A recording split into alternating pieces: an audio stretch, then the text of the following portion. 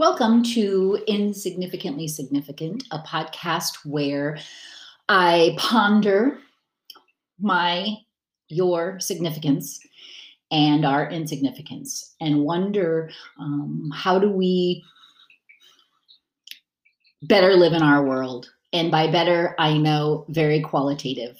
So I've been reading a book called Bringing Nature Home, How You Can Sustain Wildlife with Native Plants by Douglas W. Ptolemy.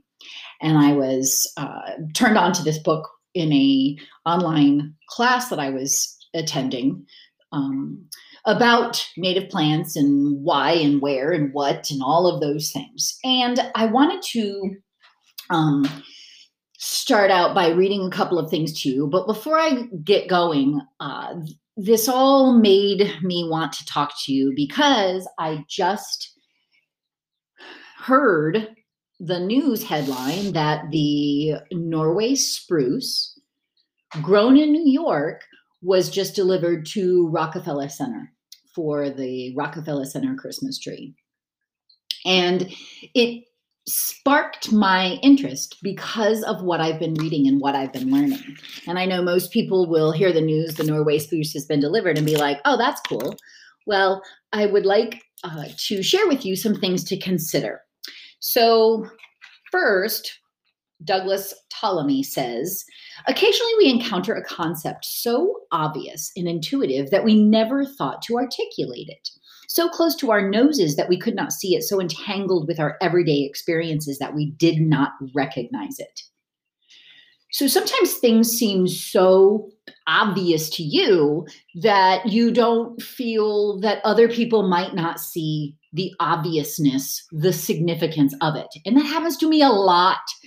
There's a lot of times that I think of something so obvious, like, well, obviously we want to make sure that our monarch butterflies have a place to lay their eggs and food for their caterpillar to eat, that it doesn't seem like a piece that I need to educate the world on. And then we realize many people have never even heard of a monarch butterfly. Many people may have heard of a monarch butterfly, but then ask, who cares about a monarch butterfly? Well, here's another story from Douglas Ptolemy. He says, my father once asked me, what good is a housefly? What's its purpose? So that idea that we need to describe purposes is a very common idea that we even put on our human selves. So if we change the question just a little, however, science can weigh in on the subject with data from carefully designed, repeatable experiments. Instead of asking about the purpose of any given species, let's ask, what role does a particular species play within an ecosystem? Or what good is biodiversity? Or even better, how do diverse ecosystems differ from simplified ecosystems? So the purpose of Bringing Nature Home is to think about why we should consider which plants we plant in our garden, in our parks, at our schools, in our neighborhoods, why we should consider planting plants that support biodiversity in our ecosystem. So you may or may not have heard of invasive species and native species. And native species is kind of a difficult, it's kind of like using the word natural. A native species is not necessarily completely native to that area, because like how long is native? But a native species grows in that area and has evolved long enough over time that it supports the ecosystem's biodiversity. And by that I mean it supports bacteria, fungi, protozoa. So thinking about the kingdoms, it supports caterpillars, insects, mammals, birds. So we're talking about reptiles, amphibians. We're talking about the whole ecosystem, that there are certain plants that support that ecosystem and there are certain plants that don't. And a lot of times we call those plants that don't support the ecosystem alien. So in an ecosystem, thinking about like, well, who who even cares? Like, why do we even need a biodiverse ecosystem? And I'm going to read for you a section in Douglas Tolomei's book because I think it describes it really well. Here's his section. Why do we need other forms of life? I have heard 4 answers to queries about the need for biodiversity. The first is that we don't need it. In fact, many people would argue that efforts to preserve biodiversity have caused nothing but roadblocks and headaches for economic development. The second answer is that we do need biodiversity so that we can exploit it. And the example we hear most is that we might find new medicines or pesticides in the plants and animals if we preserve rainforests. Third, has been argued that biodiversity should be preserved for aesthetic, ethical, or moral reasons, and that there's no justification for our wanton destruction of other species. Indeed, some advocates, E.O. Wilson, for example, believed that our desire to save the natural world lies in our biophilia, our innate love of nature.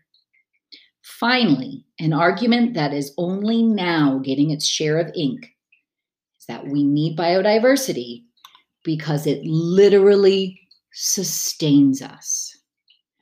If we can change the dialogue in our schools, in our public, that a biodiverse environment supports our clean air, clean water, it supports erosion, it supports reducing wildfires. If we can keep our ecosystem, our yard, our neighborhood balanced with biodiversity, we now have created an environment that humans have evolved in the first place. So back to the Norway spruce. I'm reading this section, and in part of the book, he talks about what should we plant. Okay, so now that we know what we know, and we know that there are some species of trees that literally support hundreds and hundreds and hundreds of species of insects. So why do I want insects on my trees? Well, I want insects to be present because the insects that are present, that are part of our ecosystem, support the development of our baby birds. And those baby birds will eat those insects and build nests and fly around, and they will control that population because there'll be that balance between birds and insects.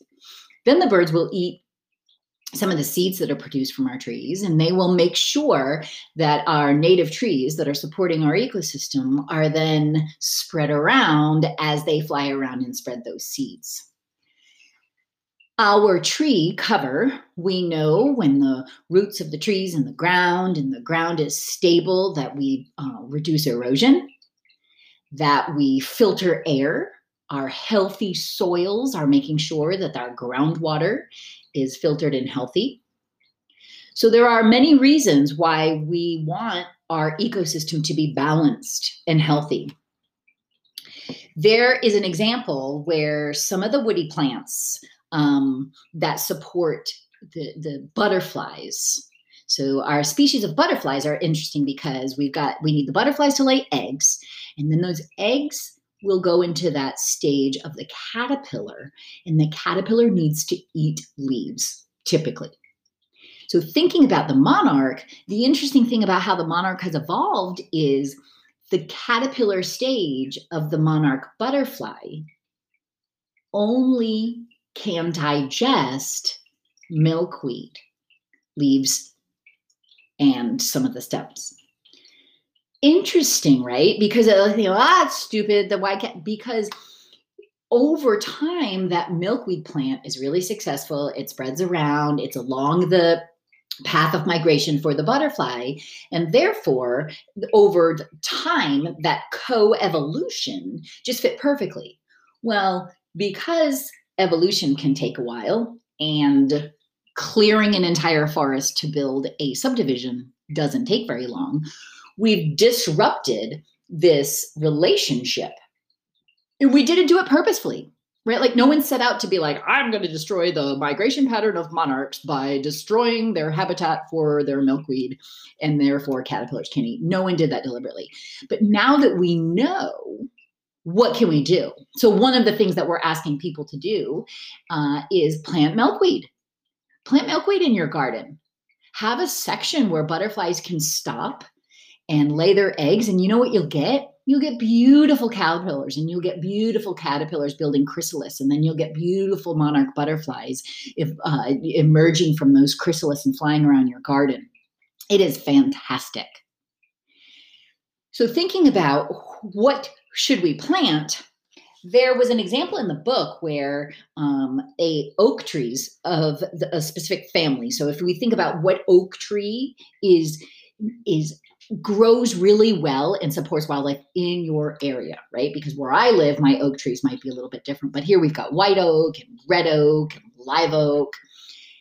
Oak trees in my area can support 500 species of butterflies. That's amazing.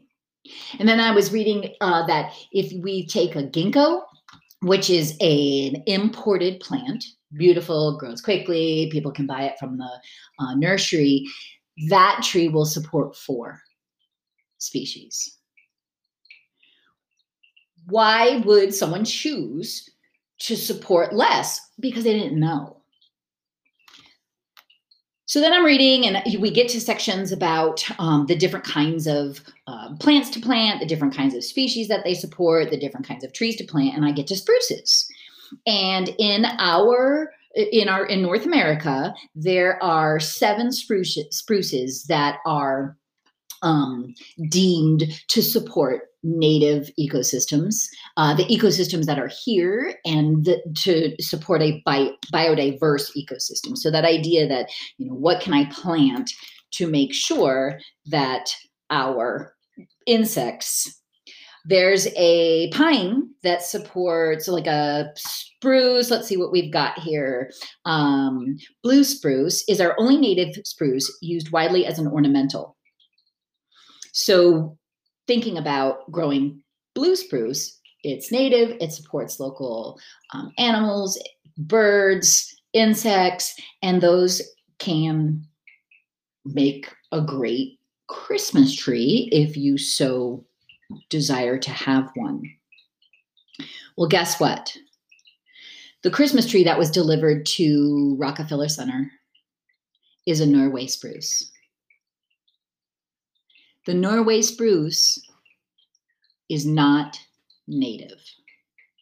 The Norway spruce was grown in New York, and it was grown on a Christmas tree farm, I'm sure. Or maybe it was grown in a forest because it's really big, and, like, how do we pick the biggest tree to put in the center of our city? Weird, right? That I'm going to cut down this amazing specimen and I'm going to put it in our city. Well, here's the other thing. The Norway spruce doesn't support the biodiversity. Why would a place grow a Norway spruce when we have all these other spruce options in our area? And why would we represent that in our center stage, New York City? So I wondered, what would be the great education piece? And is there a way in this deeply divided world to bring us together for a common cause? For example, if we thought about, instead of worrying about some of the other things that, are dividing us, what if we all said, hey, guys, cutting down these beautiful trees is not a great way to support our biodiversity and therefore sustain life, including human life. So let's change our culture so that we're not cutting down swaths of forest. I know that we do need swaths of forest, or that we do grow swaths of forest to cut down for lumber, and that's a big industry. And I know some of you will say, well, when you're done with your Christmas tree, like a lot of people, you can put it in the lake or in a place that supports the ecosystem of fish. How many people are doing that is my question. And is it worth the trade-off of, I have this field that I'm growing, I'm going to harvest those trees, I'm going to replant them. But think about that sustainability of replanting them, and how long does it take for a Christmas tree to grow that I'm going to cut down and put in my house? So those are questions that I just wonder about when you are out and about thinking about holidays. Should we support Christmas tree farms in growing things that are sustainable, that support our wildlife? Should we grow Christmas tree farms of alien species? What should we do to move forward thinking about the biodiversity and the health of our community? Is this significant? Is this insignificant? Let me know what you think. You can comment. You can add a idea to the post. Please like and share and make sure that people can get more information and ponder their significance. Talk to you soon.